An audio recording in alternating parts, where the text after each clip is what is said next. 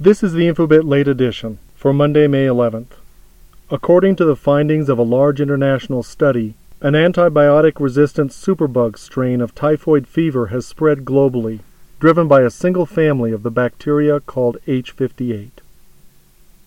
The U.S. Department of Interior granted permission to Shell Oil to perform exploratory oil drilling in Alaska's Chukchi Sea, a rich oil deposit long sought by the oil industry. Eurosceptic Conservative MPs demand major concessions when David Cameron renegotiates Britain's EU membership.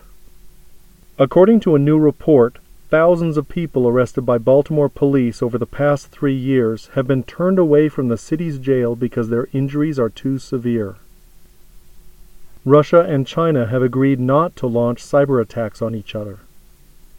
George Zimmerman has been shot at in an apparent ongoing feud in Central Florida. Google said that its self-driving cars have been involved in 11 accidents over 6 years. Reports from the Philippines show Typhoon Noel has killed 2 people and has forced approximately 3,400 to evacuate to shelter.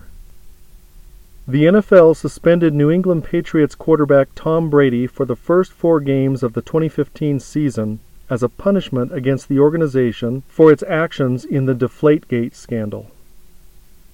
Journalist Seymour M. Hersh is asserting that the Obama administration lied about certain details relating to Osama bin Laden's death. Here ends the Infobitt Late Edition for Monday, May 11th. Front page news, ranked and summarized by you and me.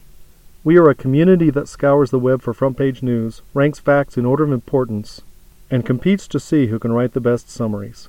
Result? A readable, useful, crowdsourced newspaper. Finally, a way to crowdsource high-quality content, and a way for you and me to build a news site that's actually useful. Visit Infobitt.com and become an early adopter, or join the Infobitt Facebook group, or follow us on Twitter @Infobitt. That's Infobitt with 2 T's. I'm Tim Chambers, TPC0 on Twitter. Wherever you go, there you are.